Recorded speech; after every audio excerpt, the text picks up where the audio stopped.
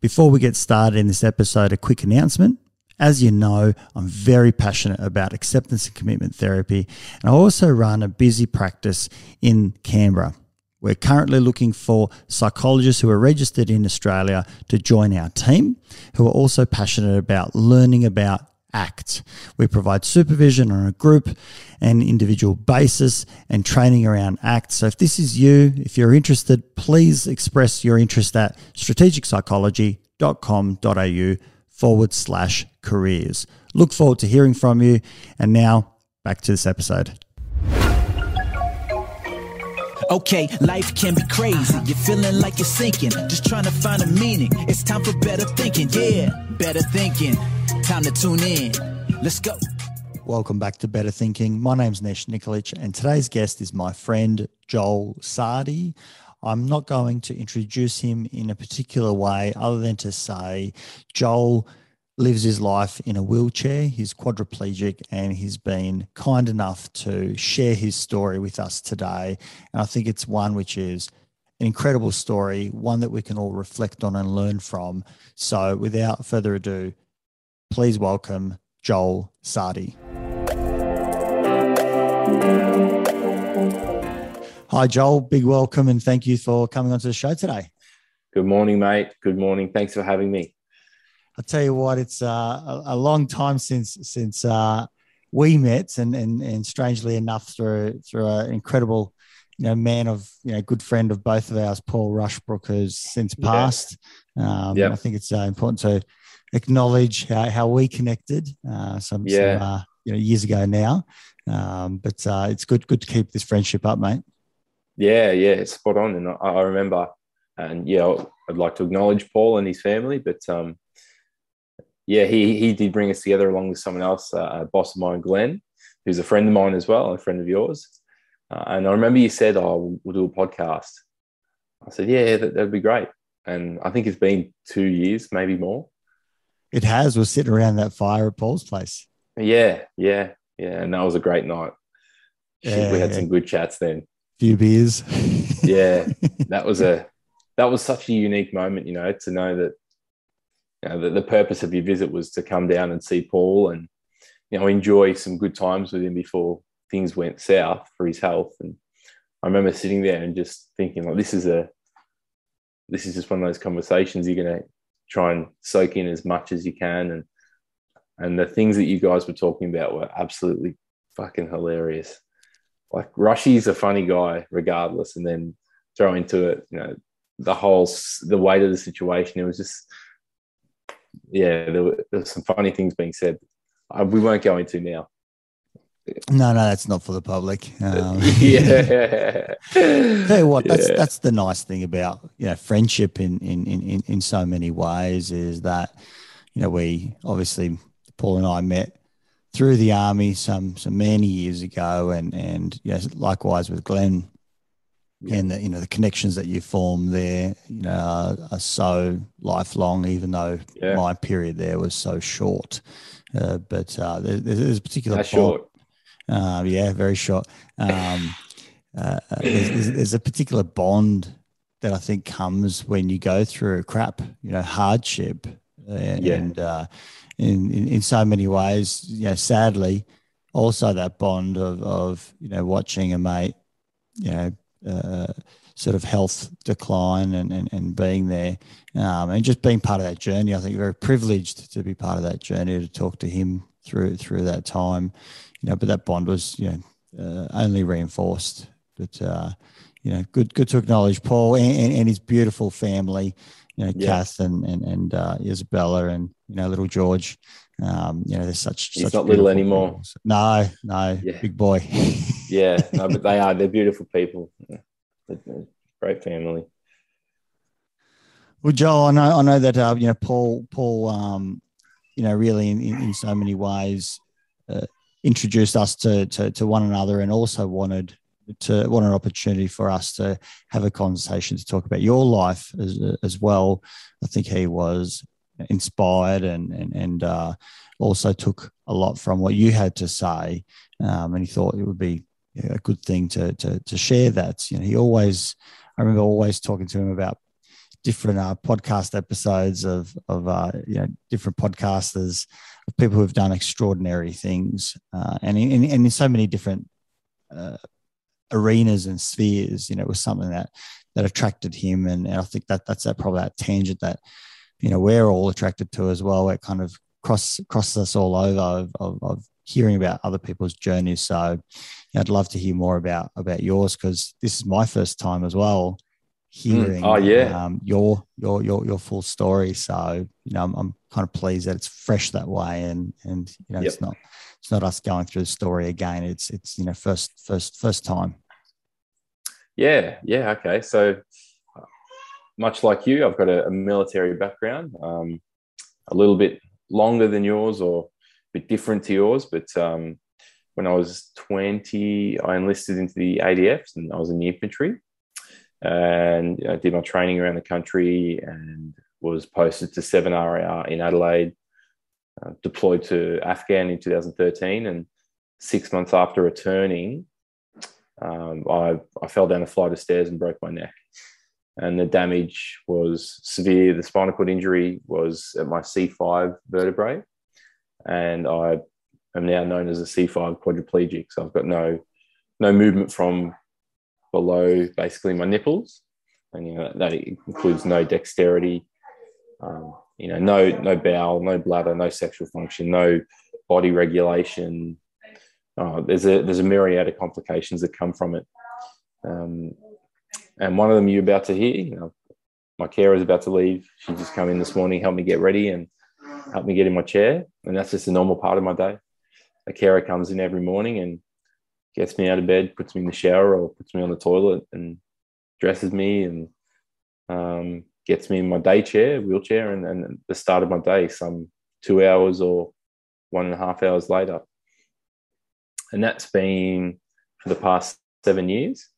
So essentially, when after I broke my neck, I had to learn to live again. Imagine just waking up one day, going to work, and then never going home.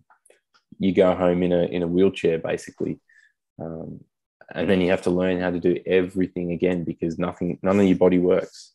So you have to adapt, not just physically, but adapt mentally as well, and understand that this is me now. When I look in the mirror, this is how I am, sitting down, and I look a lot scrawnier. I used to be 95 kilos, now I'm 60. So heaps of challenges along the way, but in saying that, I've got an amazing family who supported me, an amazing network of friends, and my girlfriend, who is now my wife, and we are now parents to a 10-month-old daughter, Esme. So from that tragedy, and from something so extraordinarily horrific happening, there's been tenfold more positive things to come from it. And then meeting yourself and meeting Glenn. So Glenn was my employer. He came to see me in hospital, and he said, "Mate, I've got a job for you. You can work as much or as little as you want." And he offered me a job working for Ironside Recruitment, and he took me on, and I knew nothing about the job, nothing about corporate, because I'd been in the army before for the past 5 years, and he gave me a job, and I learnt the way of the corporate world, and met some new people, and then met Paul Rushbrook, and then met you. And then, I guess my journey slowly evolving on and on from there. Mate, take us back to that starting space, if you don't mind. Something that struck me is you talking about visually looking at yourself now. Yeah. And in my mind, I was thinking, how do you reconcile that with your visual memory of who you were, considering 95 is bit different to being in your 60s. You're Paul Rushbrook size, big boy. I used to give him plenty of heap, about that. You're a solid man then. Obviously with with your injuries and the like, you're lack of capacity to be mobile. You just simply can't use it. So this is all about entropy. I'm assuming that's how it works. That your muscles just waste because they don't get used. Yeah, correct. Yeah. And like my forearm, my wrist is just bone. I used to have forearms that looked like a leg of lamb, and then my hands are just like this. So much image and like identity problems were coming into play. So just being able to accept that took years. So yeah, just being able to accept that took years to just be comfortable with how I looked sitting in a wheelchair. And also because like I've got no back muscles. Sometimes if you don't maintain posture well, you look hunched. So yeah, it was just so much to accept about how I looked. And then even just wearing clothes in the chair, because I've got less muscle and less posture. Everything sags and hangs off me, unless I'm wearing skin tight clothing, that is. So, yeah, so much of that had to change, and I had to accept the way that things now were. But yeah, that took a good 3 years. So for 3 years, I'd never want to look in the mirror. I'd be pissed off with how clothes would look when I go out.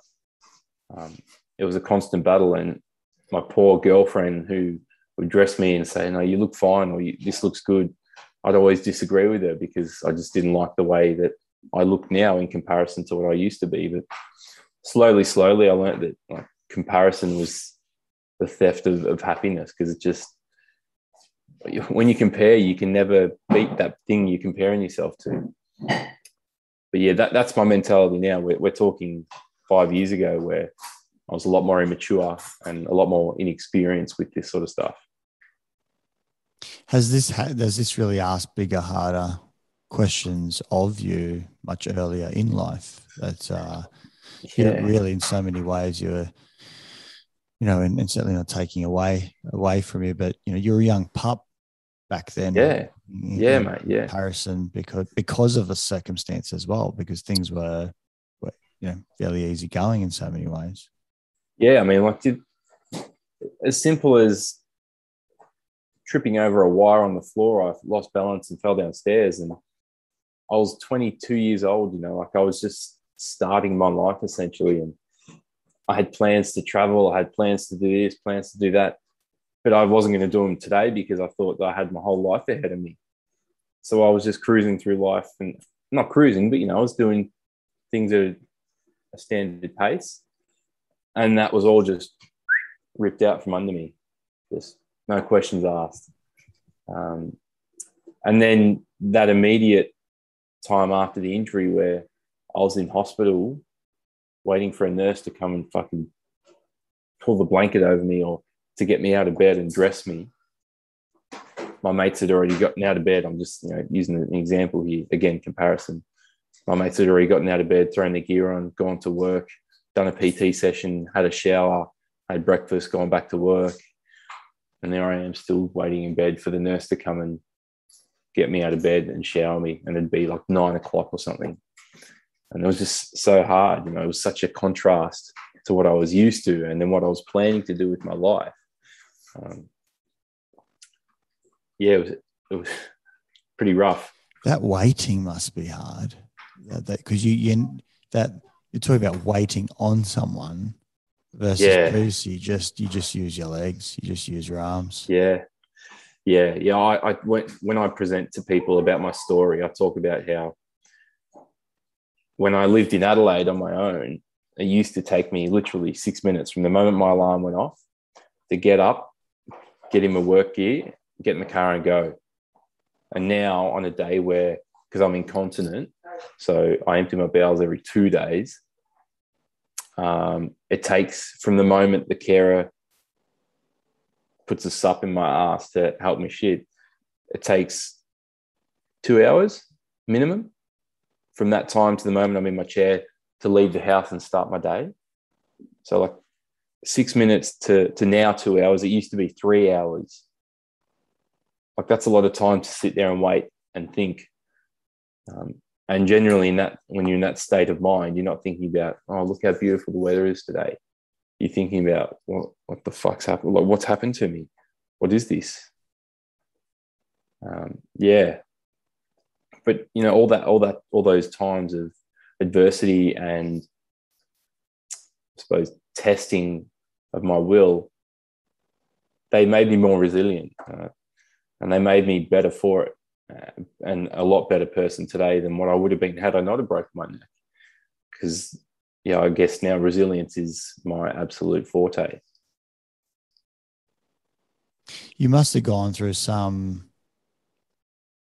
dark times back then, I'm assuming, and maybe you pop into them now and then. I don't know. Yeah. Tell me about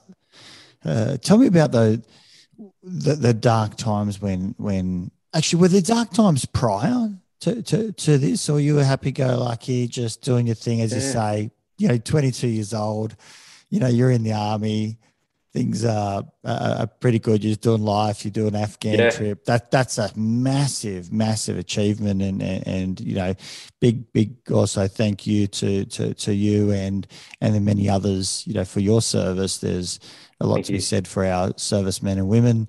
But is this just kind of like your regular sort of a story of a young man going through? Yeah, I was nothing different to the everyday soldier, because there's so, and I'm talking in the army world. I was just like everyone else, just returned from Afghan, kicking on with my career and looking post-army career. When that would be, I didn't know.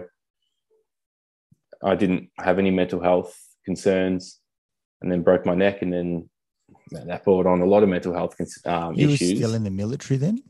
Yeah. It was just another weekend. It was the 31st of August, 2014. Friday night, came around, weekend, wake up, went to watch my mates, a local football game. They lost. It was the end of the season, and we went out that night, and that was when my accident happened. I never returned to the army, so I've still not returned to 7RAR. In a way, I think that really affects me now, because I never had closure.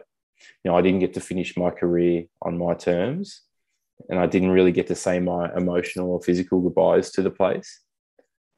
That doesn't sit well with me, but hopefully I can return there soon to go back and just look at my old company, look at the car park, just sentimental things that I didn't take note of because I took it for granted, or I knew it was going to be there next week. But then after my injury, I definitely, how could you not have dark days after you become a quadriplegic? I think it'd be unhealthy if I didn't. But there's a few moments that really sit in my head, and the moment where my disabled permit rocked up to the hospital room to put in my car, that moment of realization where I've got a disability, I've got a permanent disability now. I was a soldier in the army not a month ago. I was in Afghanistan 6 months ago.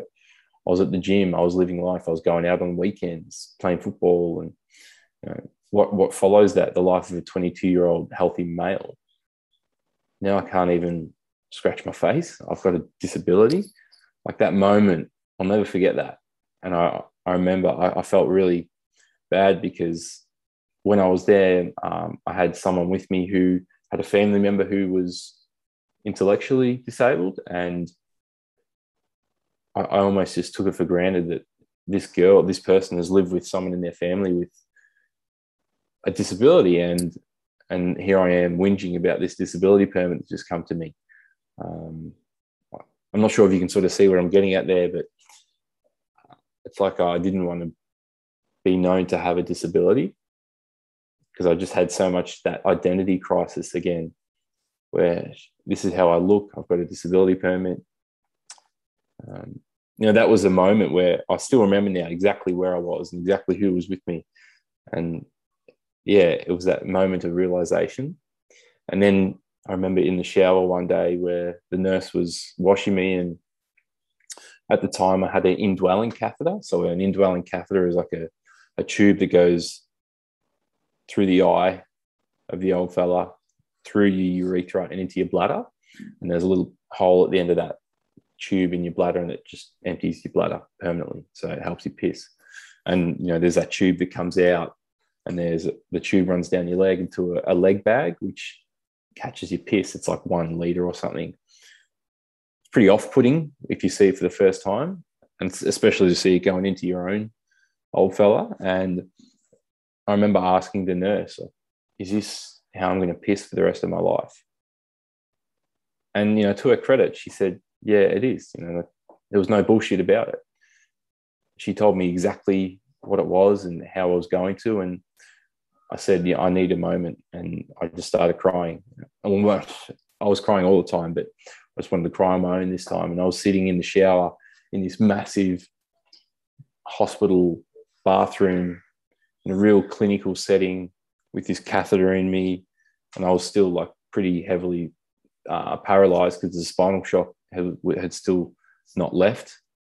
Spinal shock is what happens when you have a spinal cord injury and it sticks around for about 12 weeks, where you don't know how much movement you're going to get back, but at the time you're extremely paralyzed.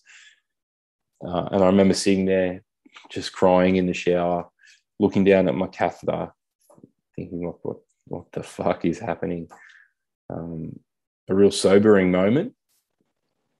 And then, leaving the hospital after that, I would go to bed every night.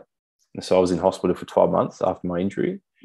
And when I would go to bed at night, I would go to bed hating life, knowing I was a quadriplegic and not really doing anything about it. And, the world would turn and people would go to bed, they'd wake up and then go to work. Whereas I'd go to bed, wake up, and I'd still be the depressed, down, hating the world quadriplegic. And this is perpetual. It went on for years. So during that time, I had there was a suicide attempt. There was many times where I thought about it and I never executed. And yeah, I guess through the low point, like we were talking about before, when people hit their low point and they transition to becoming something different. When I hit that low point, that's when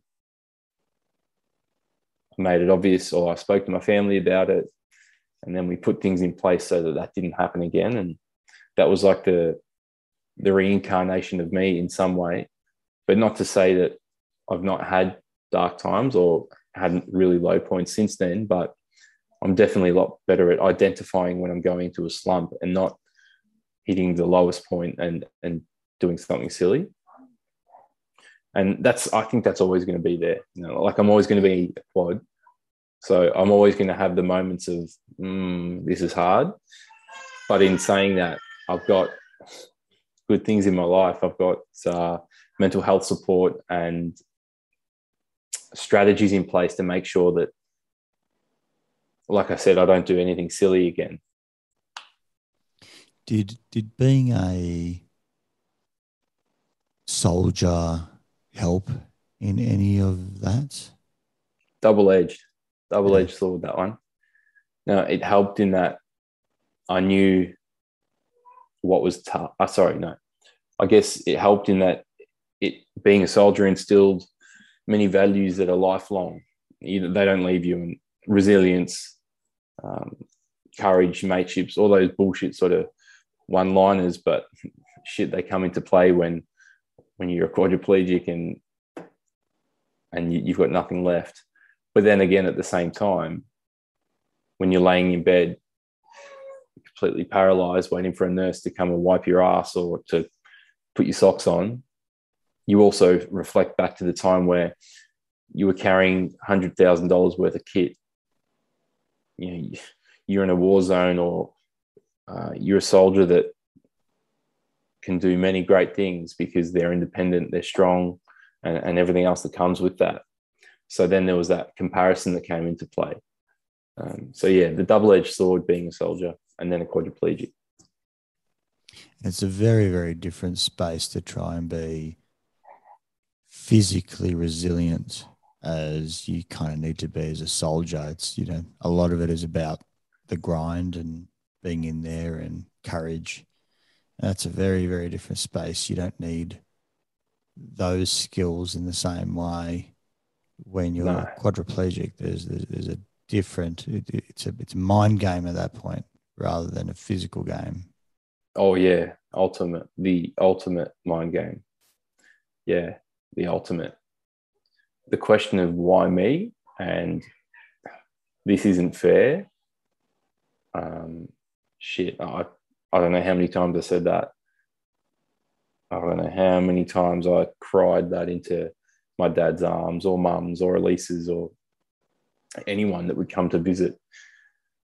Yeah, it felt like a constant bad dream. Constant. Yeah. And before my injury, if I was ever in that sort of mindset, I'd go for a run, I'd go for a swim, I'd go to the gym, I'd do a workout and release those chemicals, and the dopamine would be there and I'd feel good. And whereas it wasn't going to happen when you're laying there and you can't move a single limb. So then you just roll over those thoughts and they get bigger and bigger and bigger. And yeah.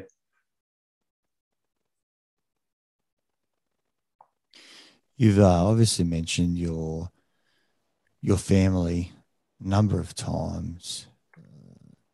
Can you talk about that a little bit? Yeah. Beautiful, mate.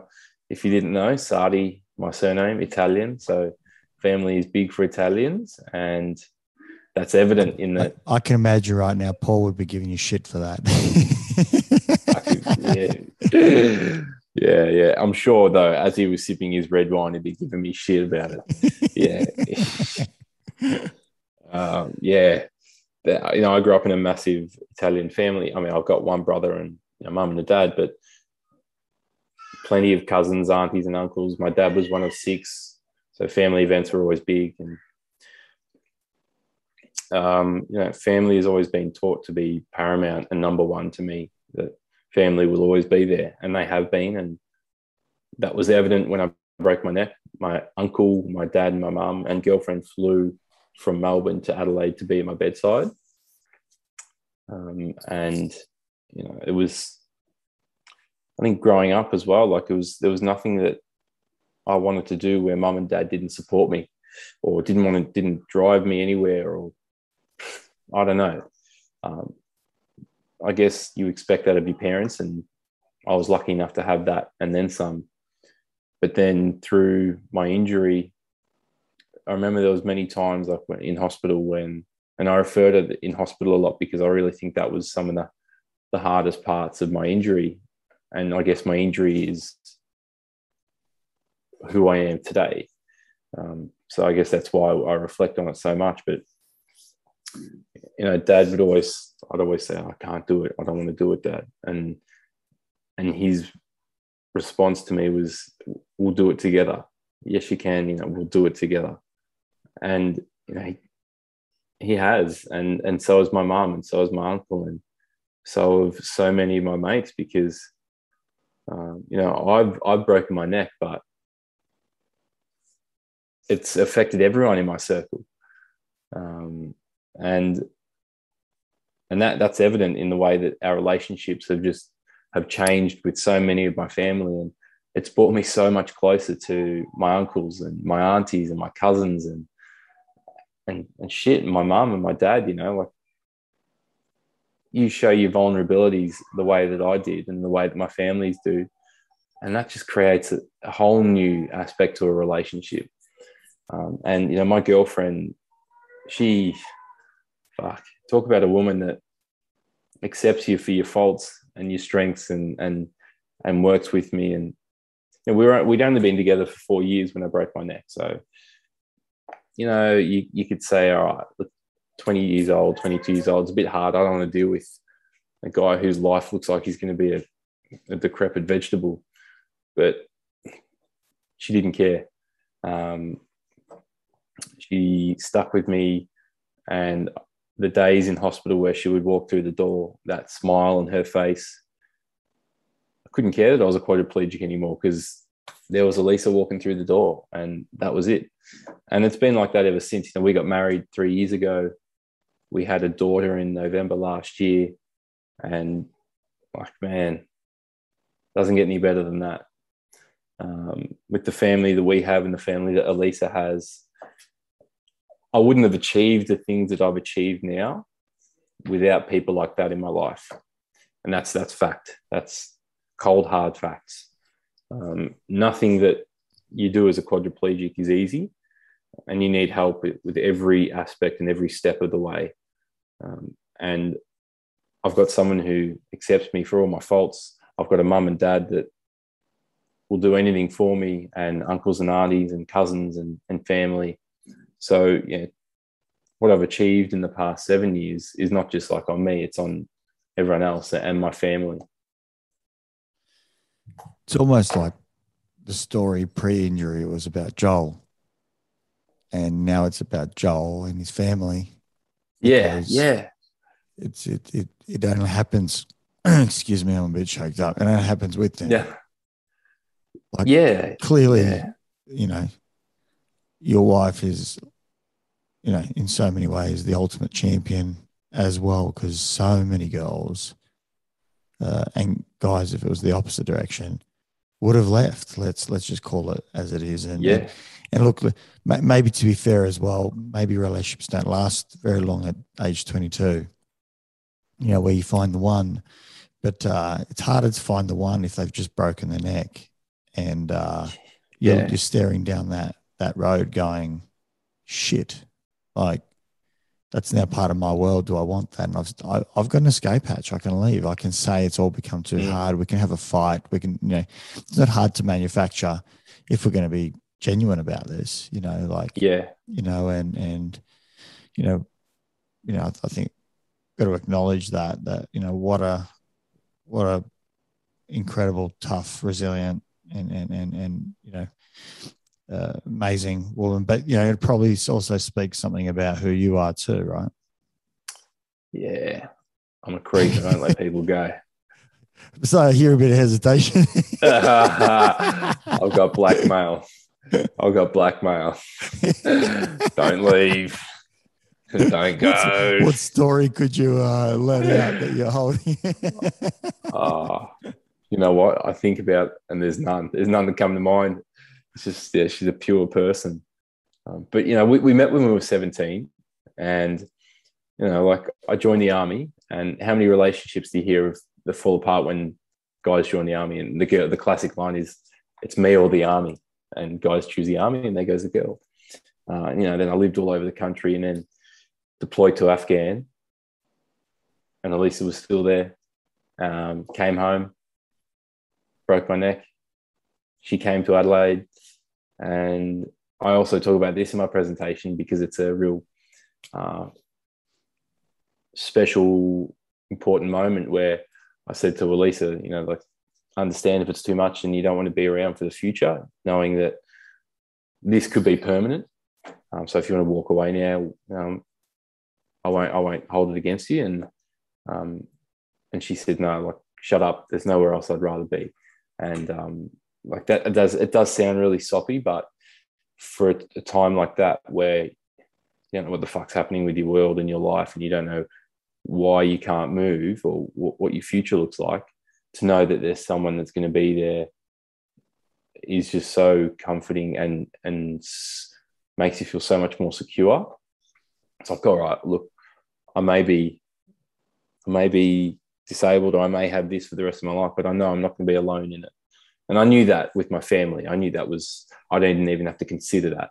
But to have someone love you and be in that sort of a loving relationship in that regard, regardless of how you looked or what was going to transpire, yeah, it was like that, the last piece of the puzzle. And then you find that jigsaw piece and you put it in there. It needed to be. And that made things a lot better. Did you believe her? Did I believe her? Mm. I've never been asked that. Yeah, I guess. I mean, I guess I did. You know, I had no reason to not believe her.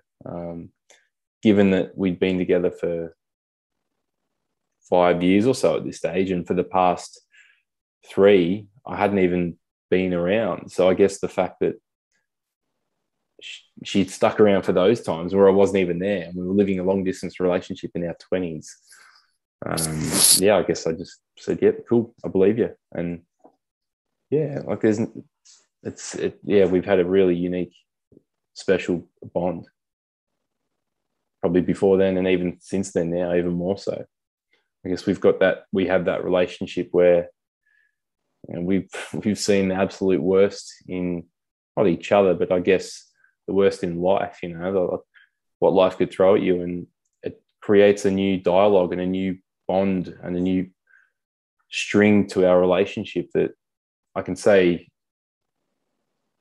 hand on my heart, that I know a lot of other relationships will never hit that point. So we're a unique couple. Yeah. It's changed your relationship with your parents too. Yeah. Yeah, definitely, because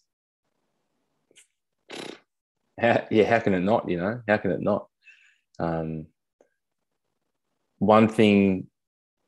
There's one thing about being a quad where you need to be a good communicator, because you really need to direct your care, the term is. So you need to direct people as to how to do everything for you. And essentially that comes down to even how I want to wear my hat, or how I want to, early days, how I want someone to brush my teeth. And for example, when I was getting my mum to do something for me and she was doing it the way that she thought was right, and it wasn't comfortable for me, or it wasn't how I wanted it to be, and I would get pissed off because, you know, I'd normally just do things the way I wanted, and I'd have it sitting at the right angle, or brush my teeth at the right angle. You know, you'd get frustrated and take out the frustration of the situation on the people, when it's not the person who's doing the wrong thing, it's the situation. So I guess it introduced a whole new understanding and level of patience and compassion for my loved ones, my carers, but yeah, especially my parents, who only wanted the best for myself and my brother or whoever else. But having that ability to understand that it's not the problem. Sorry, it's not, you know, the person who's creating the issue, it's the problem, and directing my frustration at that and not the person. Because early days, it was a lot of directing my frustration at people around me, and to answer your question, my mum and dad. But now it's like identifying, you know, shit, it's the problem. It's the injury that's causing the issue. It's not the person trying to do the care that's doing it wrong in my mind. So yeah, it has, and I guess early days, you don't spend that much time as a young man crying into your dad's arms, but shit, I did a lot of it. And, you know, we're about to go on another journey together where I want to start riding, like cycling professionally. And last week we were in there in the warehouse getting fitted out in this chair, and the level of my injury is such that there'll be certain gradients that I can't tackle. And the guy who was fitting me out said, "Oh, look, yeah, for your disability, for your category, you can have someone ride with you who's able to push you up a hill or help you." And Dad was there at the time because he was helping me get in this chair, and because it was quite a physical, arduous task, I needed him there. He took the day off work. He came in with me. So it was already a beautiful moment. And then when the person fitting me out said, "You know, you can have someone there," I looked up to Dad, and it was a moment where we both envisaged in the future, like I'm going to be riding a bike together, and Dad's going to be behind me, helping me up a hill, or he'll be there in a time where I'll be physically hurting. And it was just a really nice moment to know that he can be there for that part of my journey as well. You know, he was there at that time in the hospital where, again, you know, the why me, can't do it. You know, that's all right, son, we'll do it together. I didn't know how that would look. I didn't know what that doing it together would be. And in the warehouse last week, when the sales rep was saying, you can have someone there helping you, well, that's what it's going to look like. That's what it'll be. It'll be Dad helping me up that hill, or it'll be Dad helping me down the hill, or it'll be Dad picking me up after I've just driven off the track into a tree. So that was a really nice moment. And I guess that's an aspect to the relationship that I never would have had I not have broken my neck. Mate, they're the sweet spots. Yeah. Because there's so many ways. It's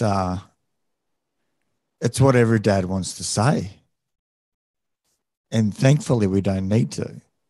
That's or it's certainly not at that level. Maybe we say, look, I know that's upsetting. You didn't get the job that you wanted. I'm here for you, mate.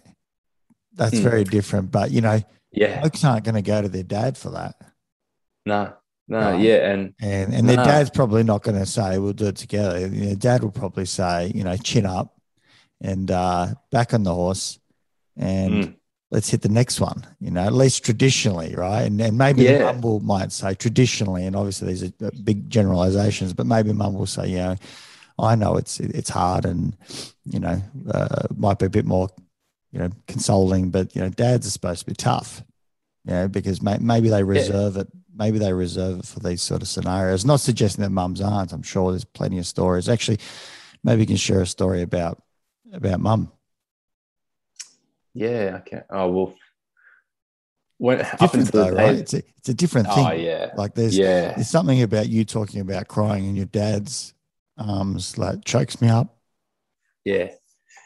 It's a beautiful moment, mate. It's one of the reasons that I'm so, I suppose, happy and supported. Not supported, but somewhat successful, because I've got such supportive parents and a dad that instilled some good values in me. But to talk about mum, up until the day that I joined the army, she was making my lunches for me at uni. I'd like, I still do take mum's word as gospel, but I could ask mum, why is the sky blue? And she could say, because everyone uses blue detergent in their dishwasher. And I'd believe it, because mum still is everything. But even up until now, I know that I could call mum at 2 a.m, 3 a.m, and just want to talk. And she'll sit on the phone for 2 hours. And she'll have that chat. Or at the hospital, Nesh, I'm talking, I was there for 12 months, and she was there every single day. From the moment visiting hours open, which was like 9 o'clock, till about 8 o'clock at night, every single day, along with, my girlfriend or my dad that would come often. Elisa had her work commitments, and Dad also had a business to run, but mum was there every single day. And that says a lot about the person mum is. And to reflect on the food thing again, being a wog, she would come in with food. It was at this hospital, right? They serve breakfast, lunch, and dinner, as they do at any hospital. But mate, the food there I wouldn't serve to my dog. It was shit. So I was there for 12 months, mate, and I had one meal there, one lunch. It was like a salad, and it was like salad leaves this big, tomatoes were the size of your fist. There was no flavor to any of it. And I think that was early days. And after that, I never ate a meal there again. Mum brought in my food for breakfast, lunch, and dinner every day. And so did, my girlfriend or a friend that would come and visit. But yeah, there was mum walking in with the bag that can go, the glass tray that you can chuck in the oven and heat up, or in the microwave. And, we had lunches together and we had dinners together. And that family element of eating meals together, we still maintain that at the hospital, whether it was with a friend that came to visit, or my uncle, or my uncle Eric, who I'm really close to, who would come all the time to visit. But but he'd also remind me about how much you have to pay for parking every time. He would always blame me for that. Cheapskate, bloody wogs. Yeah, fucking wogs. Still reminds me about it today, 7 years on. But you know, like we'd still sit down in the hospital in the communal dining area,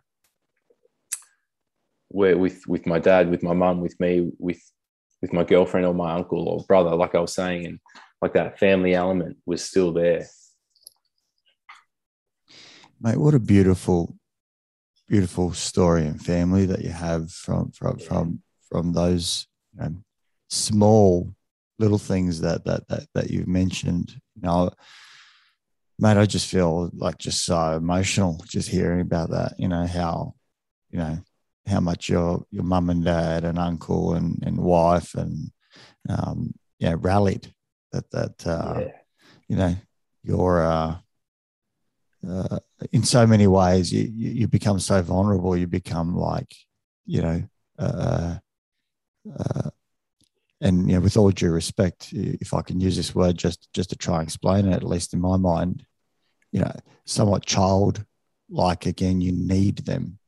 You know, you all of a sudden, not child in mind, but child in body. Your body, you know, you need to be fed.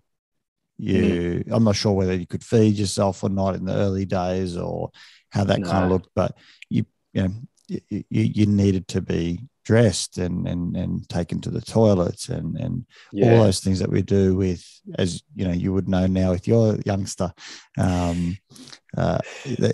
all those things require an enormous amount of investment and love and you know, time, just giving. Yeah, and you know, as a 22-year-old young man, having, you know, just been in the army, and then, you know, breaking my neck getting home, and there were times where, like, I'd be in my room at home because mum and dad, again, you know, they sacrificed so much. They dipped into their savings, I'm pretty sure, but then also with a lot of fundraising, they extended the house so that I could move home. And this room is completely wheelchair friendly. It's the best room that I've seen in someone's house to date. And I was living there myself because mum and dad had a lot of people build it, but I'd be in my wing of the house and I'd just start crying because it was early days. It was in the morning and, you know, oh shit, here we go again, another day in the chair. And mum would come in my room and find me just in the corner bawling my eyes out. And she wouldn't need to say anything. I wouldn't need to say anything. She'd just come over and hug me. And I'd sit there and, you know, like really weeping and crying. And then on top of that, a couple of days later, I shit myself because I'm incontinent, you know. And then my mum had to wipe my ass, had to dress me, and I'm 22 years old. Not as if like I've got a brain injury, but completely just incontinent. And I'm sitting there and I'm laying on my side and my mum's wiping my ass. I'm thinking, like, what is this? How is this happening? But mum was just doing it. My mum, as if I was a 6-month-old baby, just went back 21 years and 6 months, and that was it. We're changing nappies again. Does any of that make sense to you now that you got a little one? I don't change nappies, mate. So no, I don't. I haven't changed a nappy to date. But in terms of the love that you could. Oh yeah. I definitely see that there's nothing that you wouldn't do for your child, and that's timeless. That is timeless, and I've learned that definitely. Yeah. But mate, not having to change a nappy, that's one perk. Oh mate, I'm telling you, to the listeners out there, if you don't want to do the dishes, you don't want to have to cook your dinner, do the ironing, make your bed, or if you don't want to dirty your shoes ever again, cruise around in a wheelchair.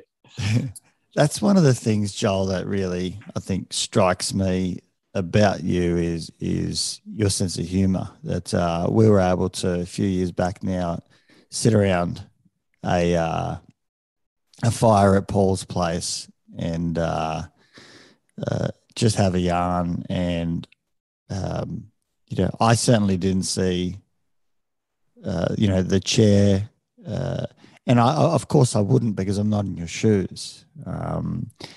But in so many ways, you're just an average good bloke with a good sense of humor, but you've got that positive spark about you as well. Like, as you say, how could you not have those dark times? Because that makes no contextual sense to continue to feel bright and bubbly and the rest of it when you've just lost all function of your body. Yeah. But meeting you, you just ooze positivity and joy, and I know that's not the story, because that's only part of the story, but that's the Joel that I see is your nature. Thanks, mate. I don't know whether that's something that you've had to work on, or that's Joel pre 2022. But that's a big part of this story that I see is maybe that's how someone gets by is you're lifted by that spirit, but you're still kicked in the guts over and over and over. And I'm sure those kickings occur every day, and they're still around. Yeah. Thanks, mate. I appreciate that little piece there. I was just thinking back then to it. You said kick in the guts, but there's a lot of little times that bring you back down to earth and say, hey, remember, you're a quad. But I always try and remind myself that that's negative speak. Like, I could always think about, I can't go outside today because it's too cold, or I can't. There's many things I can't do as a quadriplegic, but like, they're not helping me. They're not going to help me achieve anything for the day. So why do I do that? Safe to say that's going to happen all the time, and I need to acknowledge that that's going to happen. But at the same time, when those negative thoughts happen, I think about the opposite, the positives, and where that will get me versus where the negatives will get me. Obviously, this far outweighs this side. But the kick in the guts, they'll come every now and then. And one was a few years ago when we learned how we were going to have kids. Just had to use a specific device to extract the sperm. And I had to have a lady use this device on me, like a stranger, to extract it. And it wasn't successful. Like, without going into too much detail, look up something called a Ferticare, Ferticare. And at least they try and put the care in the name. Mate, there's no care to this. I'm telling you, there was no care to this. And I remember like leaving this room with Elisa, and I said, we do not speak of this ever again. And I just bawled my eyes out, because I was like, how is that fair? Like, how is that how I'm supposed to now have kids after that machine didn't work on me? That was like that little kick in the guts. But obviously I didn't care too much, because I was on the phone telling my mates about it that night, about this experience. So I guess there's that, like the negative side. We never tell anyone about this again. I started crying, and then later that night I was telling my mates about it, and then we were laughing about it. And now they take the piss out of me about this story, about this little Ferticare device. So I guess there's a little anecdotal evidence there about mindset and where it will get you. Mate, I'll be straight on Google after this, and I'll call you back. What the fuck is that? Paul and Glenn haven't told me about this. This is one for the ages. Oh yeah. That's it. Again, a story about the first time we used that. We'll get into detail. Yeah, for sure. Shit. Obviously, this is really about getting, I suppose, your sperm to be able to assist in having a baby. Yeah. That was so I guess that was a more of a natural method attempt, and then we realized that wasn't going to work, so we left it there, and then we went down the IVF route, and terrible use of the word there, IVF route, but the IVF path, I'd say, bit of a pun, but yeah, we went IVF, and that was successful. That was successful first time. Oh wow! And yeah, like we were really fortunate, really happy. Obviously, really happy, good but swimmers, very mate. fortunate. Well, I was told that because of the injury, the little swimmers, they're all in different shapes. They're all a bit deformed, and they're swimming a bit funny. So it reminded me about the Homer Simpson episode where he's yeah. But hey, they were good enough. They got the job done. Yeah. So does your and sorry to go into these areas, but I know you said nothing's really off limits in our conversation before. Yeah. Does your fella work at all? So no, not naturally, no. Like if there was any desire to use it, you'd have to have Viagra. Yeah. Or I would, and that goes for anyone with spinal cord injury. And would it work with Viagra? Because I actually had a podcast guest on, before, talking about all sorts of different means of trying to support an erection, and Viagra is obviously one of the common ones, sort of first level ones, and you can do surgery and all sorts of stuff to do so. It still works. So all of your kind of internal functioning works. It's just that you don't have your external functioning, like your legs don't work at all, or is there a percentage? How does that all sort of work? Yeah, like everything that works is like not work. So like I can punch my leg as hard as I can. I won't feel the pain. I won't feel hot or cold, but I'll feel deep pressure. I can create a spasm, which is like where the legs will just like jump around heaps by moving my legs. By trying to move your leg, or you physically move it? You have to physically move it, or like I'll twist my trunk, and because you've obviously got like your hip flexor muscle, as you twist your trunk, that pulls on the hip flexor, and then that creates a spasm through the quad and a bit of the hammy, and the leg sort of bounces on the spot. But it's not you doing it. You've just learned that if you move your trunk, your leg will spasm, for example, and it will bounce. Yeah. And early days, my leg spasms were a lot stronger because I had a lot more muscle. And I went to a party, and it was one of the first parties I'd been to on my own without Elisa. When I say on my own, without Elisa. And I was there with a friend, and I was talking to a bunch of people, and I twisted, and my leg sort of kicked off the foot plate and went forward. And what it does is it like kicks out until the muscle gets tired, and then it stops moving.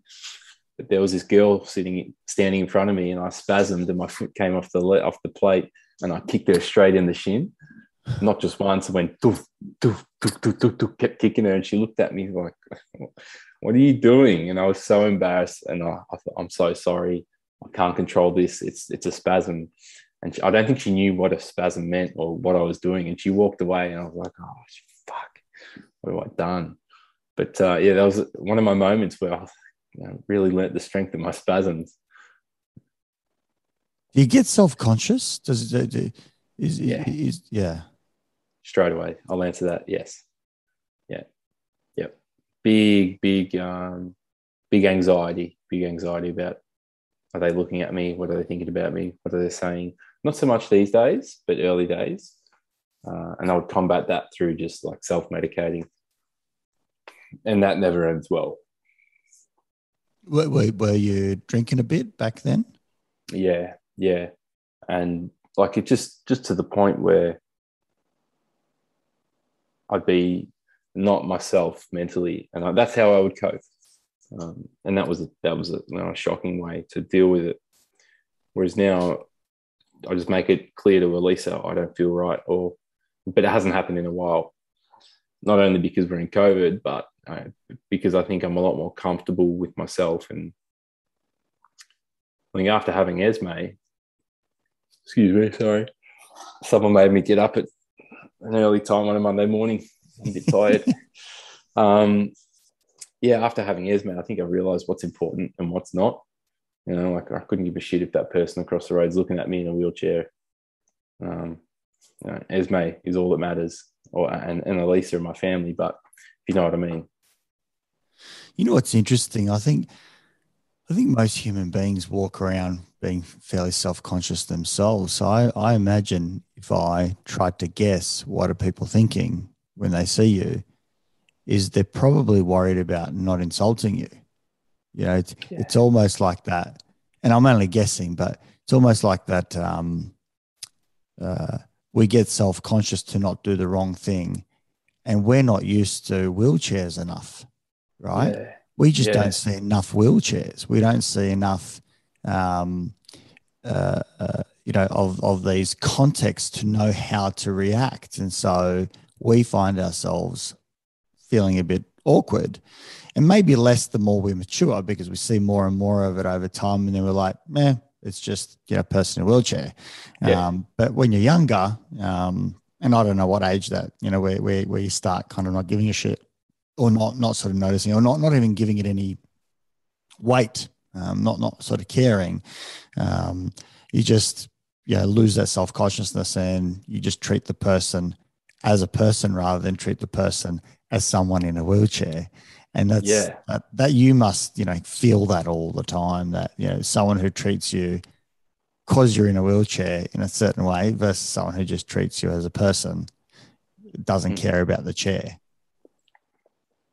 Well, 100%, mate. Like that, the first time I went to a shopping center in my wheelchair, I remember I was with my girlfriend and her mum, and I was in so much denial that I was in a chair, that instead of me pushing myself to say that, like, I'm in a wheelchair, this is how I get around, I wanted to put my hands in my hoodie pockets, because it would have made me look like maybe I had an injured leg or something and someone was pushing me around. Like, I was in absolute denial that I needed this wheelchair to get around. And a couple of people looked at me, and I said, "What the fuck are you looking at?" Like, I was so insecure, and that's not me. That's not my character to do something like that. But I was so insecure, and now I look back, anxiety through the roof. But yeah, I was. What are you looking at? What the fuck are you looking at? Don't look at me. I don't need this wheelchair just because I'm getting pushed around, or I was in absolute denial about being disabled or having an injury. Whereas now it's doesn't exist. If people look at me, I'll just smile. How are you? Hi. And I think I love when kids come up and ask me questions, because they ask a question because they want to know, not because they've got an agenda. Yeah, they're not judging. They're interested. They're like, how come he gets a chair? Yeah. Or what's your scooter? They ask me your scooter or your pram, or yeah. And I love it, mate. I love the questions, and it's funny because over time we're conditioned to, don't say that, don't do this, as adults, like you're saying.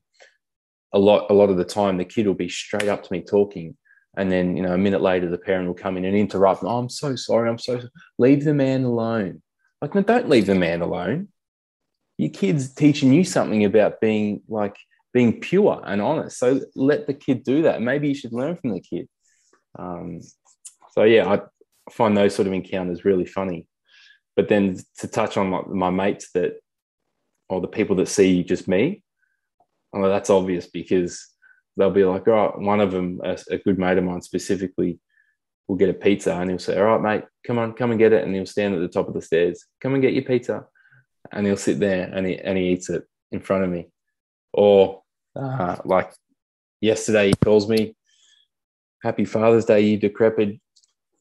Thanks, mate. Great to hear from you too. There's just that. There's that. They see the person. They see me. Yeah. The injury, who cares, mate? You're injured. We don't care. Because that's the old banter. That's it's said with an appreciation, and obviously it comes from a mate. Yeah, Yeah. that's not a stranger making that comment. You know where that comes from, and Yeah. I'm sure you give it back. I've seen you give it back, just as good. Yeah. Yeah. There's nothing wrong with my mouth. Yeah. Tell me about your mates. Tell me about your mates, Yeah. because obviously we've spoken about your incredible, beautiful, wife and family. How did your mates, react to and respond to all of this, and over time as well? Because I know at the beginning there's always going to be an outpouring. How's it been Yeah. across the journey? Look, Aletha says all the time, like, I've got such incredible mates and so many of them. Like, it's so hard to say that you've got, people have their close network of 3 or 4 good friends, but it seems like I've just got countless ones. Someone said to me as well, someone said to me when I was first injured, and I'm still good friends with him now, he's an older friend, bit of a mentor. He said, mate, at a time like this, good people are going to stay and the bad ones are going to piss off. And there were people, family as well, and friends that sort of strayed from the path and aren't around anymore. But that's okay. I'm not bitter at those people. If they're not going to invest time, then either will I or emotion. But I've got incredible friends in that were friends in the army, so I know I can rely on them, and I have relied on them and lent on them in the past. And you throw this sort of injury into the mix, and going back to what I was saying, how it adds a whole dynamic to a relationship about showing vulnerability and being honest and everything. Look, I just feel like I'm a really lucky person, and that's not like trying to gloat because I'm happy and I've got this injury, but I'm just saying I'm lucky because I've got amazing family and friends that I know that I can call on at any time. Specifically, that guy that called me yesterday and abused me, like the good friend of mine, I could call him now and he'll leave his job and he'll come and be at my door to help me with anything. I guess that I've got some incredible friends, but I think that's a two-way street there. If you show respect to them and show your vulnerabilities, you're honest and you trust them, then I suppose it comes back at us. So I'm no different to anyone with a good network of friends. And how do you socialize now with them? How do you organize catch-ups? How does that whole world work? Yeah, I guess they've learnt venues that are good, in regards to layouts. They know climates that are good because I can't regulate my temperature. I can't be outside and I can't sweat. So they wouldn't choose a beer garden in the sun in the summer, or maybe they would just to piss me off. But yeah, look, they know how to handle that. And they also know, so I was saying before, I need to use a catheter to piss. They know how to set them up. And they're like, I don't know, it would be pretty confronting to watch me, I'll show you, unscrew one of these things and there's a telescopic tube and it goes down my old fella. Like, it'd be pretty confronting to see that, but they're all cool with it. And a lot of them have to pull my pants down, unzip my fly, pull my jocks down and help me get it out so I can then put the catheter in. And they're all cool with it. They know exactly how it happens. And they'll, are you right? You go to the toilet. What do you need? Do you want me to cut that up for you? Or do you want me to do this? They've adapted to having a friend with a level of disability that I have. And I suppose, it's just not normal, it's funny what becomes the new normal. Mate, one of the things that I think we spoke about as well, and I remember talking to Paul about as well, is your transport. Yeah. That obviously, is fairly new in many ways, and it's been around for a little while now. Talk us through that and how that came about as well. Oh, mate, so I'll answer your question and I'll go back to the start. So I drive a Volkswagen multivan and I drive it myself. There's a ramp that comes through the side door. So side door opens, ramp comes down. I drive in and there's a docking station in the floor where my pin from the chair goes in and that locks my chair into the car. Put my seatbelt on and then there's a three-prong knob on the steering wheel, which I'll weave my hand in and lock it in. Obviously, it helps me steer because I can't grab a steering wheel with no dexterity. So that's how I turn. And then to the right, like a boat engine, but it's more so down as opposed to pushing forward. So crank down to accelerate and push forward to brake. And then all the buttons for the indicators are on the side of the door. So one beep is, so you hold it down for 1 second, that's left indicator, 2 seconds is right, 3 is the horn, 4 is high beams, 5 is the wipers. So that allows me to drive around. But that van was purchased through the help of fundraisers, primarily from RSL Victoria and RSL Montmorency. They donated $50,000 towards the purchase of this van. And then there was also the Venator Club, who raised money and also helped me pay for this van and they raised also $50,000. And that bought the van and helped to get on the roads, basically.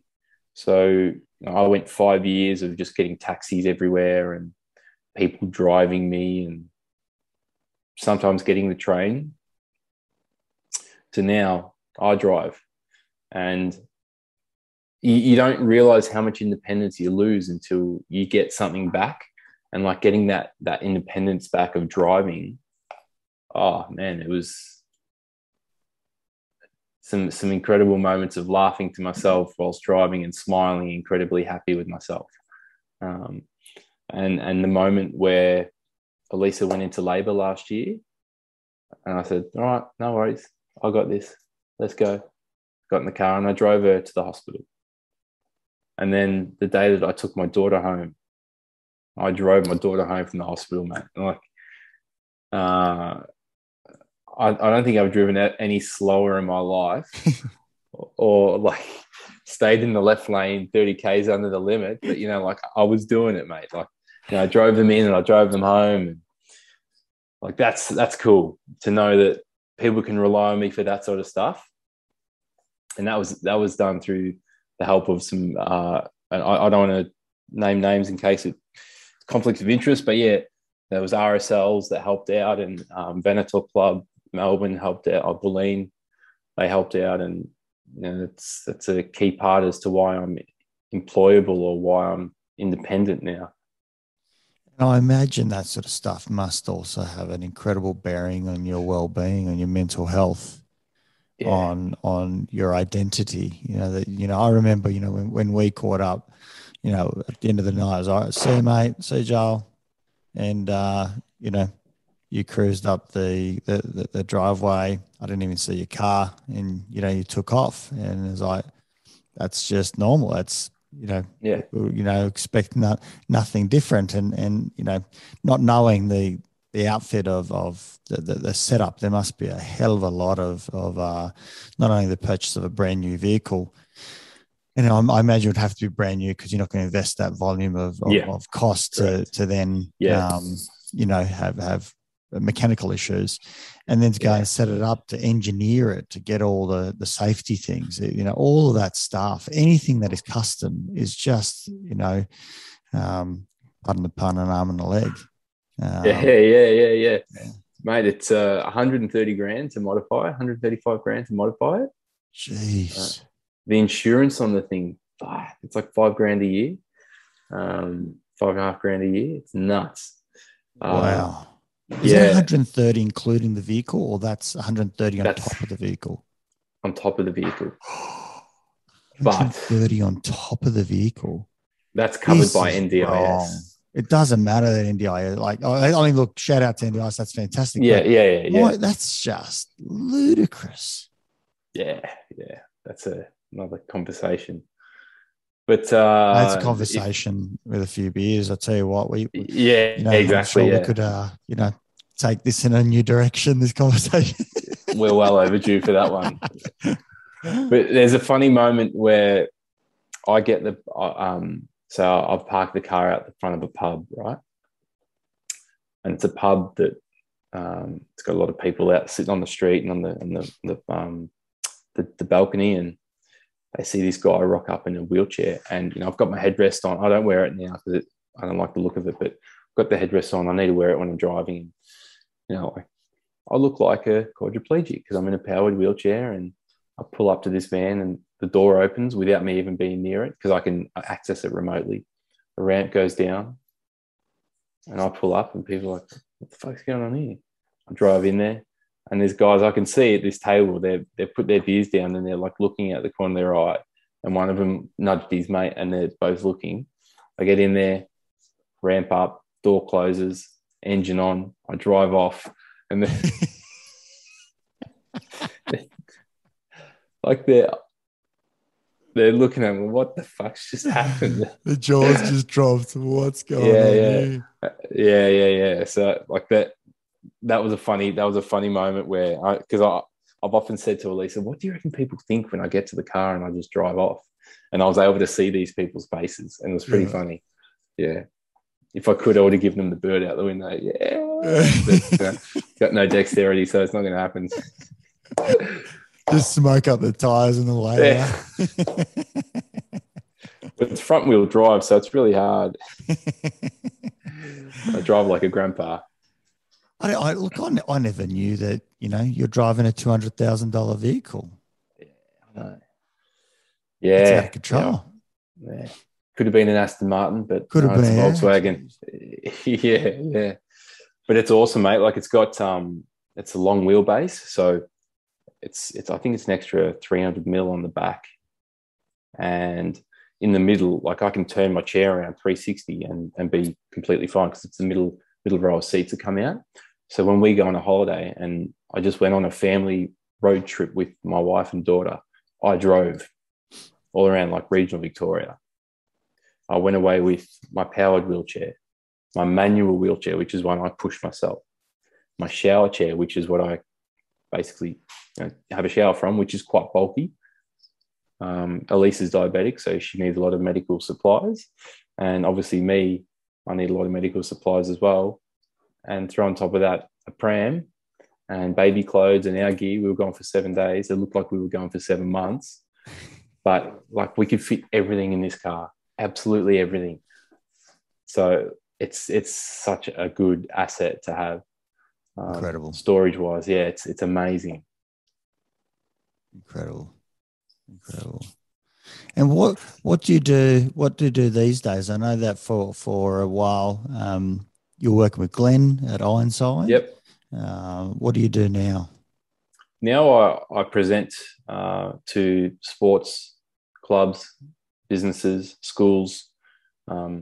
It was initially just sharing my story. Now I tell my story and I run a workshop and give people resilience tools to go away and work with and improve their resilience skills and perspective.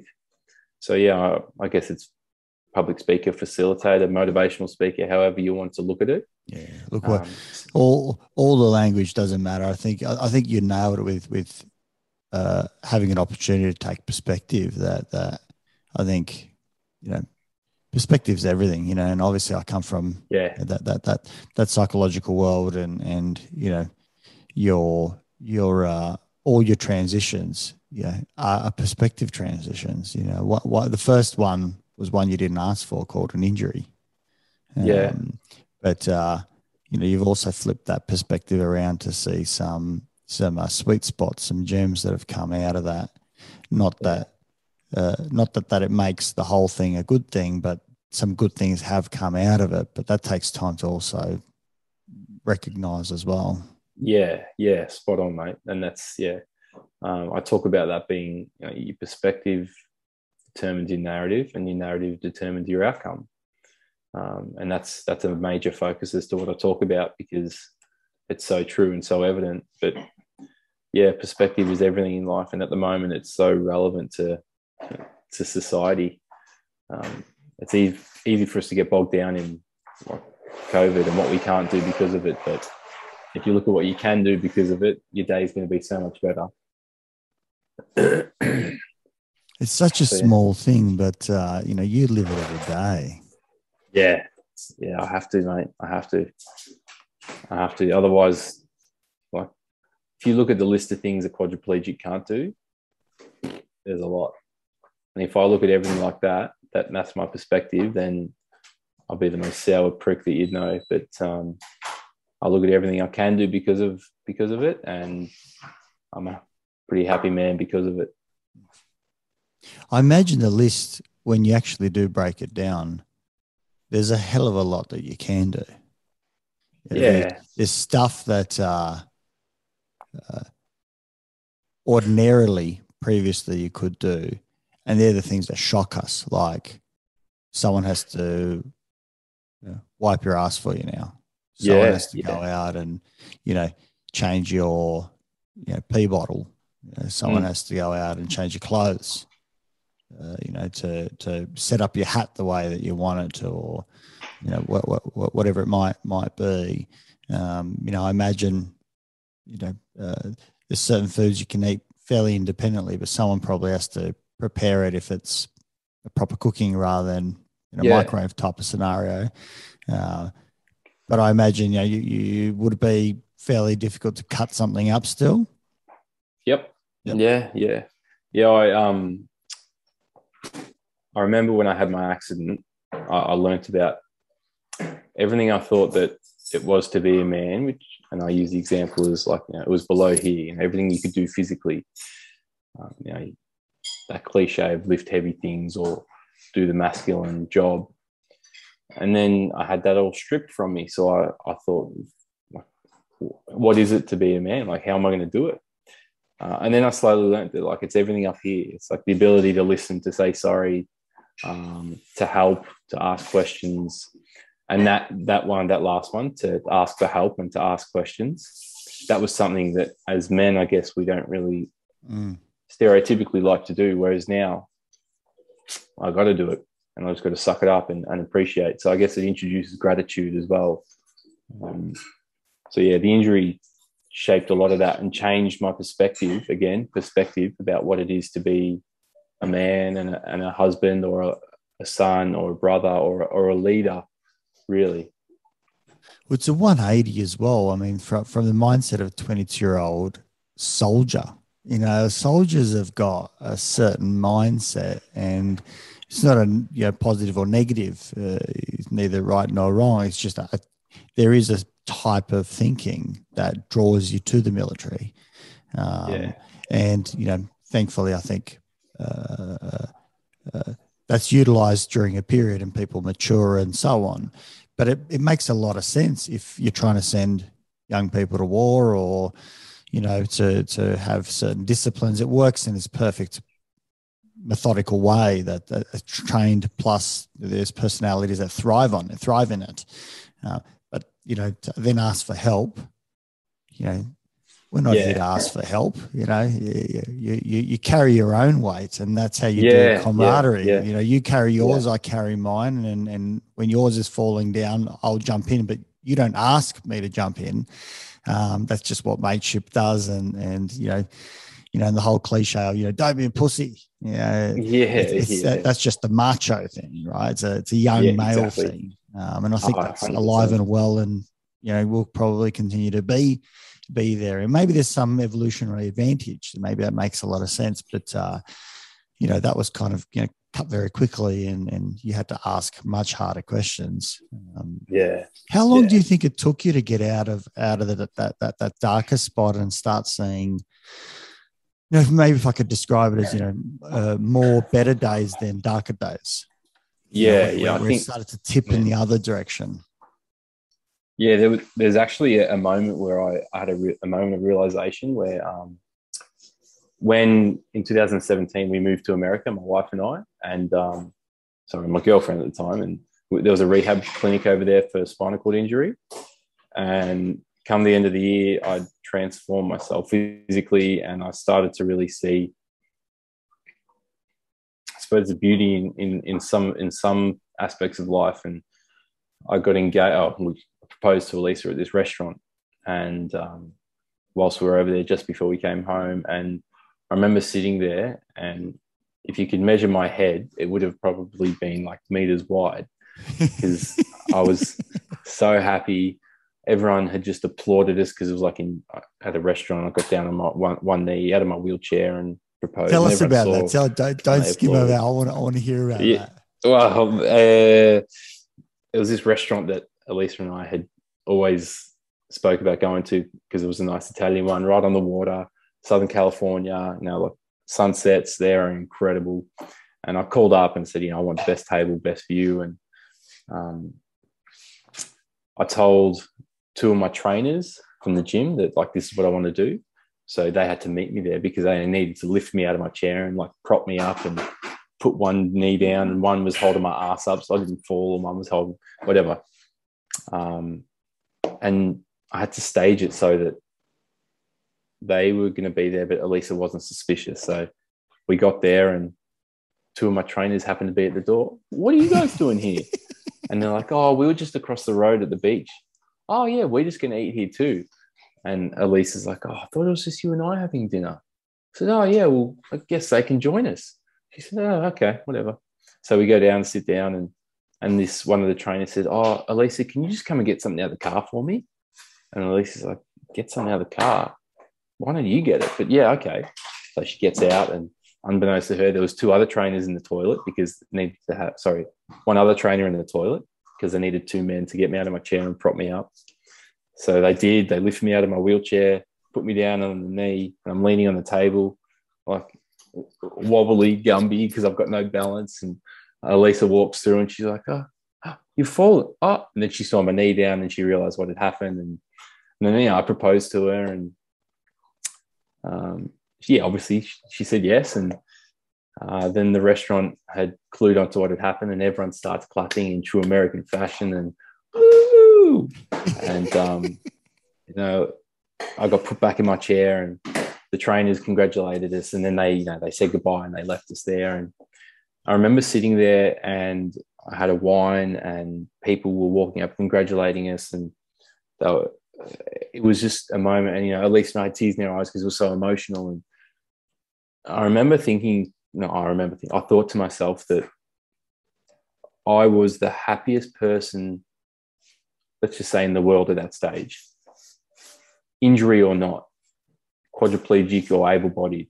So why would I let my injury get in the way of this? And why can't I continue this moving forward, like with a person like Elisa in my life and the people in my life? So that was my moment of like, yeah, I can do this. That was my moment of realization that, yeah, it's all good. Like life's fine.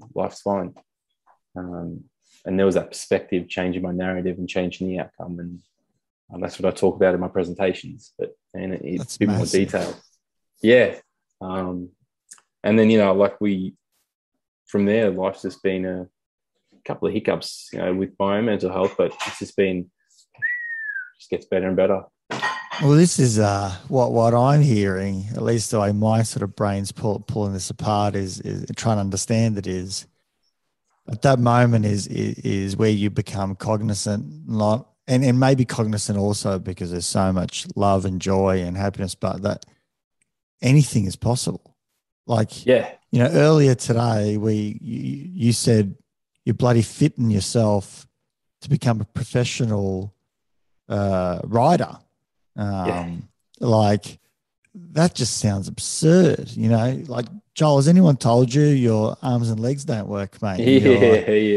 You know, and that speaks from what you told me about that moment that you're like, I can do this. Like, you know, I might have to go out and get some equipment or whatever, but that doesn't exclude me from, you know, and you know, there's just it's a different path that you've got to find to do something. And most people, what's in the way for them is just their head. It's I can't, it's too hard, don't have the time, you know, and here you are bloody lying down for 3 hours waiting for someone to get you ready for the day. Yeah. Someone else is saying, I mean, I'm guilty of it. I say to my wife, oh, you know, when am I supposed to bloody exercise? I mean, how lame is that? And I use these bullshit excuses like, you know, I get up really early in the morning, I go to work. By the time I come home, then, you know, do everything with the kids and da-da-da. And, you know, it's now 9:30. When am I supposed to, you know, I can exercise 5 in the morning or I can exercise at 10 at night or 11 at night. Mate, you've just told me that That's the biggest load of bullshit that I've been telling myself, and it's genuine. People can we can debate this all day, but it's bullshit. I wouldn't be so harsh on yourself, mate. But yeah, look, you create what's not possible. harsh as in there's something not like to be down on it. It's just that's reality. There's a fact there that if I continue to lie to myself, then that lie is true, and it means I can't exercise. And it's like, you know what? I got the means, I got the capacity. It's just that I don't have the headspace to actually say I'm going to do it when I don't feel like doing it. And that's what military training is, right? It's do a whole lot of stuff when you don't want to do it. Yeah, right? And do it now. Yeah, when you're tired and you're exhausted, do it, and all parents know this. You got to get up and do, change nappies when you're tired, late in the night, early in the morning, again. You got to keep doing it. You're in so many ways, you have these obstacles that are tiring. They take a whole lot more time and energy. I imagine I jump in the car and I drive off, and that's probably a 30-second sequence in total. I bet your sequence is 5 minutes or whatever it might be. There's still a process of the door opening, the sort of platform coming down, you getting on, platform coming up. I'm not sure where the ramp comes, and whatever it is, right? You got to lock in, and there's more effort that goes into all the things that you do, and I can't go for a run, mate. That's pretty piss weak. And I'm saying that as a comparative, and I know that comparatives are not healthy, but I'm trying to say let's stop lying to ourselves. And at least say it is possible. I'm just not willing to do it. Yeah, it's probably a bit better. Yeah. That's more. That's realistic and fair. Yeah, it is possible. You're just not willing to do it. Yeah. That's powerful, right? But that's and that's fair. That's a fair. I mean, I bought a book. It's sitting there. It's a great book. I just don't want to read it. What are you reading at the moment? It's called Sapiens. Oh, love it. Yeah. You know what? The first part of it's really good, and then it kind of gets a little bit, I think, bit repetitive, or it's not quite as strong, and then it ends strong as well. Okay. I'll tell you a good recommendation. I'm reading it now for the second time. It's bloody brilliant. What is it? Green Lights by what's his name? I don't know celebrities' names. It's the McConaughey guy. Oh, Matthew McConaughey. Matthew, that's it. Yeah, McConaughey. Is that McConaughey or whatever? I'll tell you what, like for me at least, it's fairly inspirational because he's a bit of a wildcat. He's a bit of a wild guy. Got plenty of stories, but he talks about, I suppose, just his biography. But I think there's some really cool takeaways in there. You will love that because it's so much personality, and he reads it all. So you get all the flavor and character. Okay. Get on it, dude. Get on it. You'll love it. Let me finish this book first, please. I am a perpetual book starter and never finisher. Like if you look at my bookshelf, there's probably hundreds on there. I probably read 10% of them, all of them. Well, if you tally it all together, there's lots. I could read the foreword of every book and then I put it down. Do you read physical books or do you do Audible? Yeah. I tried the Audible, but my mind wanders, and I like the physical. The feel of the page and the smell and the sound. Try Green Lights in Audible because you get his flavor because he talks it. Okay. So he breathes it out. It is, it's I think it's got a hell of a lot more character, and he knows where to set the tone and how to accentuate certain parts of the word or which words or where to pause as much. There's so much more flavor in it. It might be one that gets you over the edge for Audible, but Yeah. All right. There's an Thank audible you. plug. Yeah. I don't think they needed one. Yeah. What do you do? What do you do for pleasure, mate? Like for recreation, for for Joel time. Gym. I like to go to the gym. Like to exercise. So in about half an hour's time, I'll be going to do a workout. Just stay fit and healthy. And then I think hanging out with Elisa and Esme, there's my fun right there for the time being. Yeah. Yeah, I guess that's probably the extent of it. And I love to eat. I love food. Wow, that goes with the territory, right? All good Italian boys. Yeah.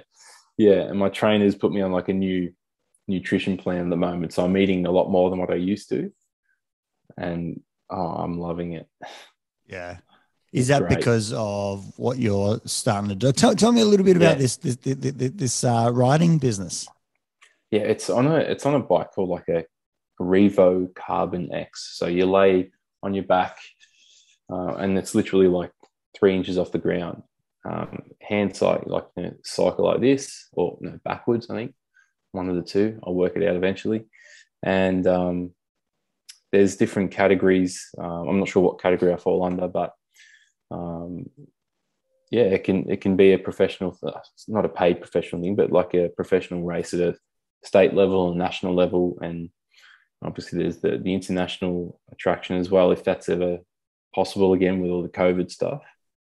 But I did it just because it's been 7 years now of my injury where I haven't been in a competitive environment.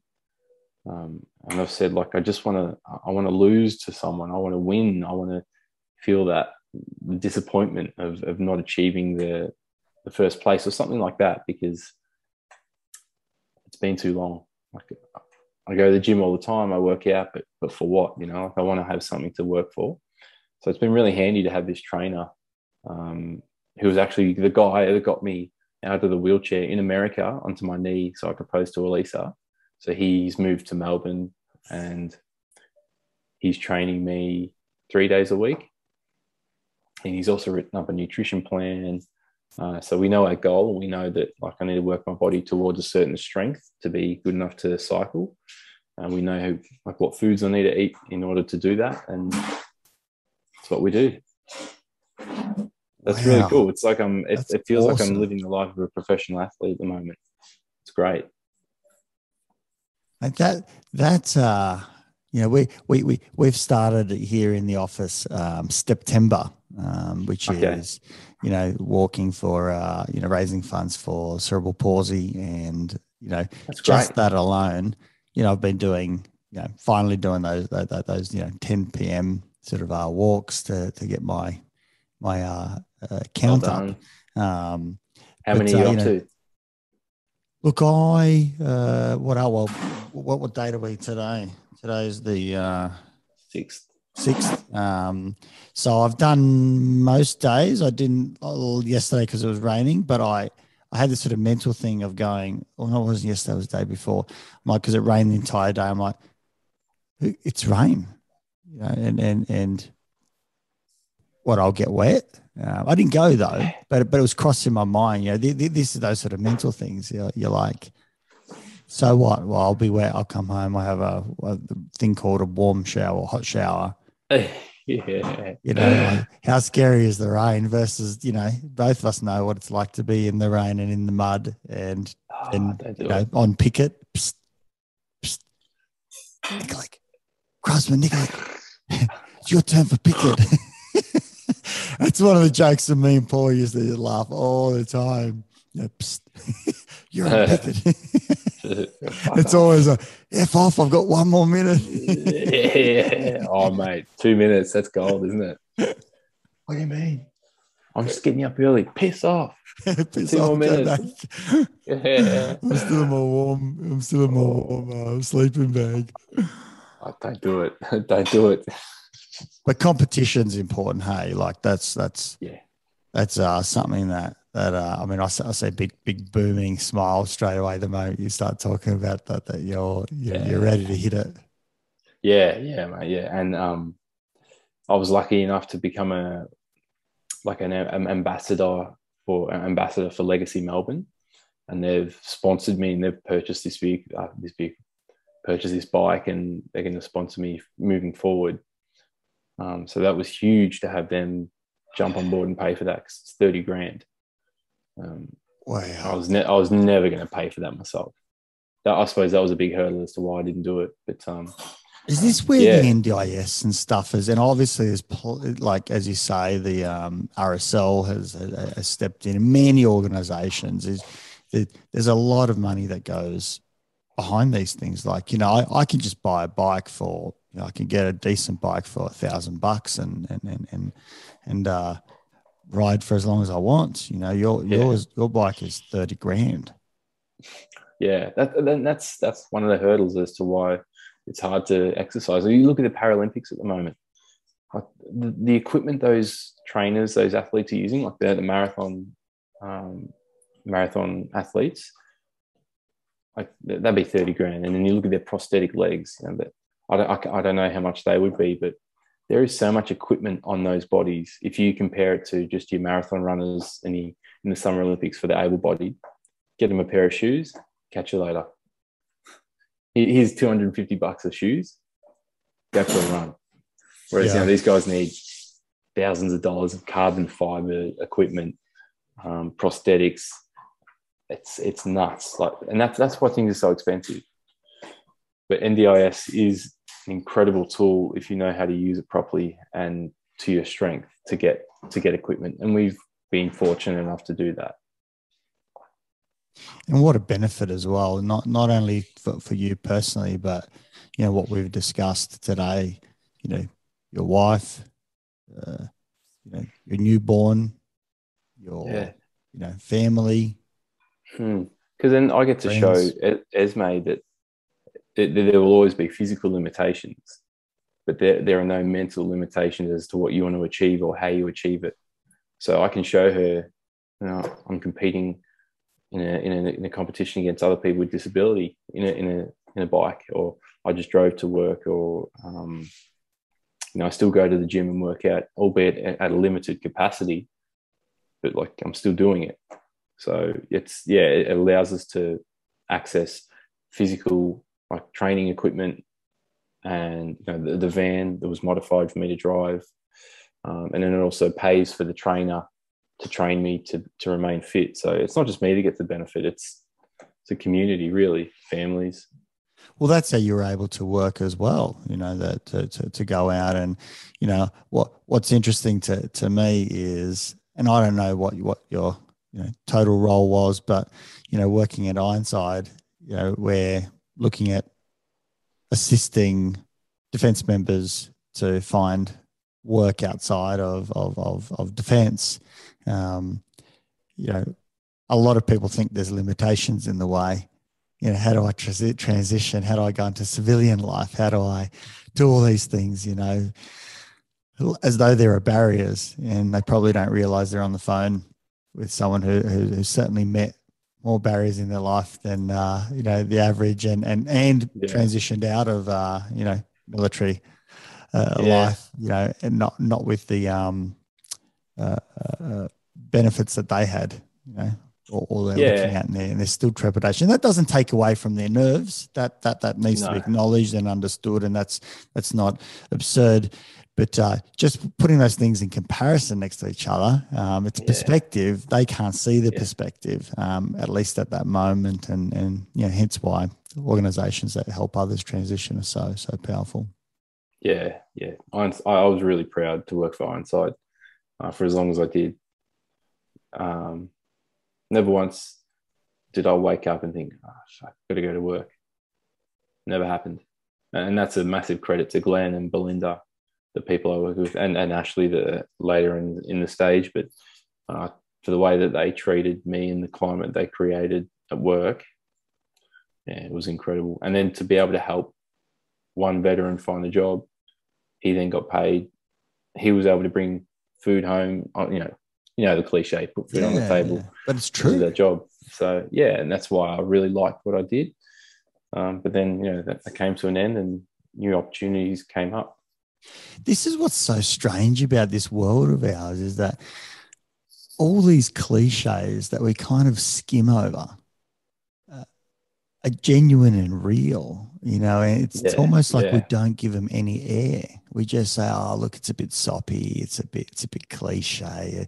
So, we're not giving it any credit. It's real. There's something so important about putting bread on the table, or there's something so important about saying, when your dad said, we will do that together, like that just brought tears to my eyes. Like it's all cliche, but it's real. It's genuine and true, and just cuts through all the bullshit and just says what it is.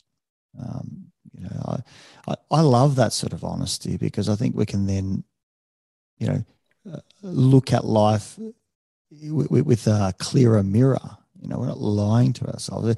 No different to the lie of, I can't go out and exercise. Yes, I bloody well can. I'm just not willing. And I'm not suggesting that I have to. Yes, you can cycle and be competitive. It's like, where are you going to find the money for it? Don't know, but it's possible. We've got to just sit in there and look for it and keep asking hard questions, because it's easy to give up. I imagine the easy route for you is just give up. Yeah. And the average person, it's easy to give up, right? It's hard to keep going. Yeah, for everyone, mate. Spot on, because my dad told me one day, like a negative attitude wins every time. It does. It's easy to quit, and it'll work. But why do that? Where's it going to get you? And like, it's easy to sit back now and say that, but like when the times are tough and when you're thinking, I can't do it, that option of taking the easy way out is always there.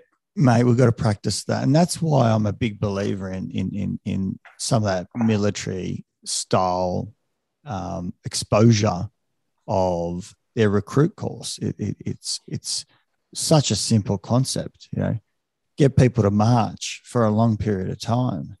And then when they're tired and exhausted, you tell them to sit down, and they're taking a rest. And the moment they sit down and feel comfortable, you tell them all to get back up and walk another 5Ks. And you're just breaking this concept of, I can't walk anymore, because you're exhausted. You're like, I couldn't take one more step. And you just settle into that, and they break it. And they do that over and over and over again. And by the end of it, you do feel fairly, strong and confident, because you're like, I've broken all the limits that I had for myself and some. And that's that helps, at least as a nice foundationary beginning to start viewing the world and say, there's more to it. I can break other limits. Joel, where can we find out more about your story, what you're doing, get in contact? Obviously, you've made yourself available now to talk around resilience and that perspective, that mindset stuff. Where can we find out more? I've got a website, joelsardi.com, and there's all the information there about what I do and how to get in contact with me. I've got an Instagram page as well. But yeah, look, primarily the website, joelsardi.com, and everything is there. Nice. And will you kind of be posting that about, I'm really super eager to find out more about your new cycling adventure. Oh yeah. Well, yeah. I'll put everything on the Instagram page. Everything will go there, and that's what we do to keep people updated. Everything goes on Instagram, and I keep track of it there. And mate, I cannot wait. I'm so excited. I just want to have that moment where I'm struggling, and Dad's behind me. Come on, mate, let's go. That's going to be a very special time. And just losing or winning, don't care. Just want to do it. Well, I think doing it is winning, right? It's that bullshit cliche stuff again, right? It's about the journey, but it's true. It's true. It's so 100%, mate. 100%. Yeah, it is. And yeah. Imagine saying that around the barracks, to all the boys, it's not about winning, guys. It's about the stomp. You just get booed at and laughed at. Yeah. But it's true and genuine. And this whole journey has asked big bloody questions. Yeah, look, mate, we're just going to take it a week at a time and see how it goes. Yeah. When do you get in? I mean, you've been fitted. When do you receive it? I think it'll be about 3 months, 4 months. Long process. What do they do? Do they have to like mold it around you, or how does it all? Yeah. If you look on, it's called a Revo Carbon X. Revo Carbon X. So add that to the list. You got the Ferticare, you got the Revo Carbon X to check out after this. And yeah, that you'll see it there, and you'll see why it's so niche. Not niche. Yeah, like modified and unique. Mate, the only thing I'm getting for Revo. Oh, here we go. Carbon X hand cycle. Yeah. Oh, geez, look at that. That looks like a Ferrari. I hope it moves like one. Can you sneak in a little electric assist in there as well? Yeah. Just say, Dad, don't worry, I got it. I got this special button. No one knows inside the carbon. I got it's full of batteries. How did that get in there? Shit. Oh, so what sort of things, just before we finish up, what sort of things can people reach out to you about? What do you offer these days? Because I want to get your voice out there as much as possible, because this is the sort of attitudinal type of things that we need to be considering and have nuanced conversations about and have exposure to, because I think naturally the mind is lazy. Naturally the mind looks for shortcuts, and when we see something that has no shortcuts and sees the effort that goes around that, it asks so many questions of us. So, what are some of the reasons that people might get in contact? What are you sort of doing right now? Thanks, mate. So I'll present to anybody that wants an insight into perspective, that wants to, and I say, I'll change your life. Anyone that wants to change their life for the better, to learn about how to see the beauty in things, how to be more resilient, to use perspective to change your life, basically. Be it businesses, as I said, sporting clubs, schools, anybody, from 5 people to 1,500 people I've presented to, and I'll continue to do that. And can I maybe also just add something? I think a lot of this is about people who want to find something out. People have got to be ready to hear your story, and to get what they need out of it. It's there's a certain type of person that's going to hear what you have to say because they're listening. Yeah. And if you're that sort of person, then there's a lot to be understood and heard. It's no different to a really good book. You've got to be ready to read green lights to get something out of it. Otherwise, it's just another book. Yeah.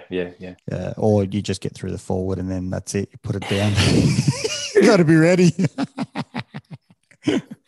It's the book over there just staring at me. And the page, the bookmarks at like page number 22. Oh, it's been awesome catching up. I can't wait to do this again. Hopefully I can come down to Melbourne at some point. I know that we were supposed to do a bit of a catch up when I was going to see Kath, but that never eventuated because of COVID. Looking forward to next time I'm down, or if you guys get out of your lockdown, you're coming up north. Definitely swing by ours and mate, I tell you what, I actually set up. You'll like this. When I was building my house, one of the things that I designed in it was with having elderly parents. I realised that, myself, something could happen. I actually put a ramp in my house so I can get all the way up to the living quarters. Now I haven't set up a toilet or anything like that, but honestly, I think my house would actually achieve all of those things. It's all flat. It's all on one ground. There's even a fire pit at the back where you can ramp up. You can do the whole lot. So, you could, come over, mate, and we can, enjoy it without any extra hassles. Because I imagine that's always a thing that's in your mind. How do I get in and out of places and all that sort of stuff? Definitely is. So, you're welcome to come and, we can sit around the fire, have a beer, talk about some, war stories and, reminisce and maybe, chat about Paul as well. And definitely. There's some stories there. Yeah, mate. Thank you so much. It's been a beautiful start to my week having a chat to you this morning. Thank you so much. Good talking, mate. Thanks, Nesh. If you enjoyed this podcast, please support it by going to iTunes and putting a review, subscribe, share it via social media, and tell others about it. Start a conversation. It's listeners like you that make this able and possible, and why we bring in these guests to go out and share their knowledge and resources. And just lastly, if you are a psychologist and you want to go out and be part of a bigger team, develop your experience and get into some exciting work, come to strategicpsychology.com.au/careers and reach out. I'd love to hear from you.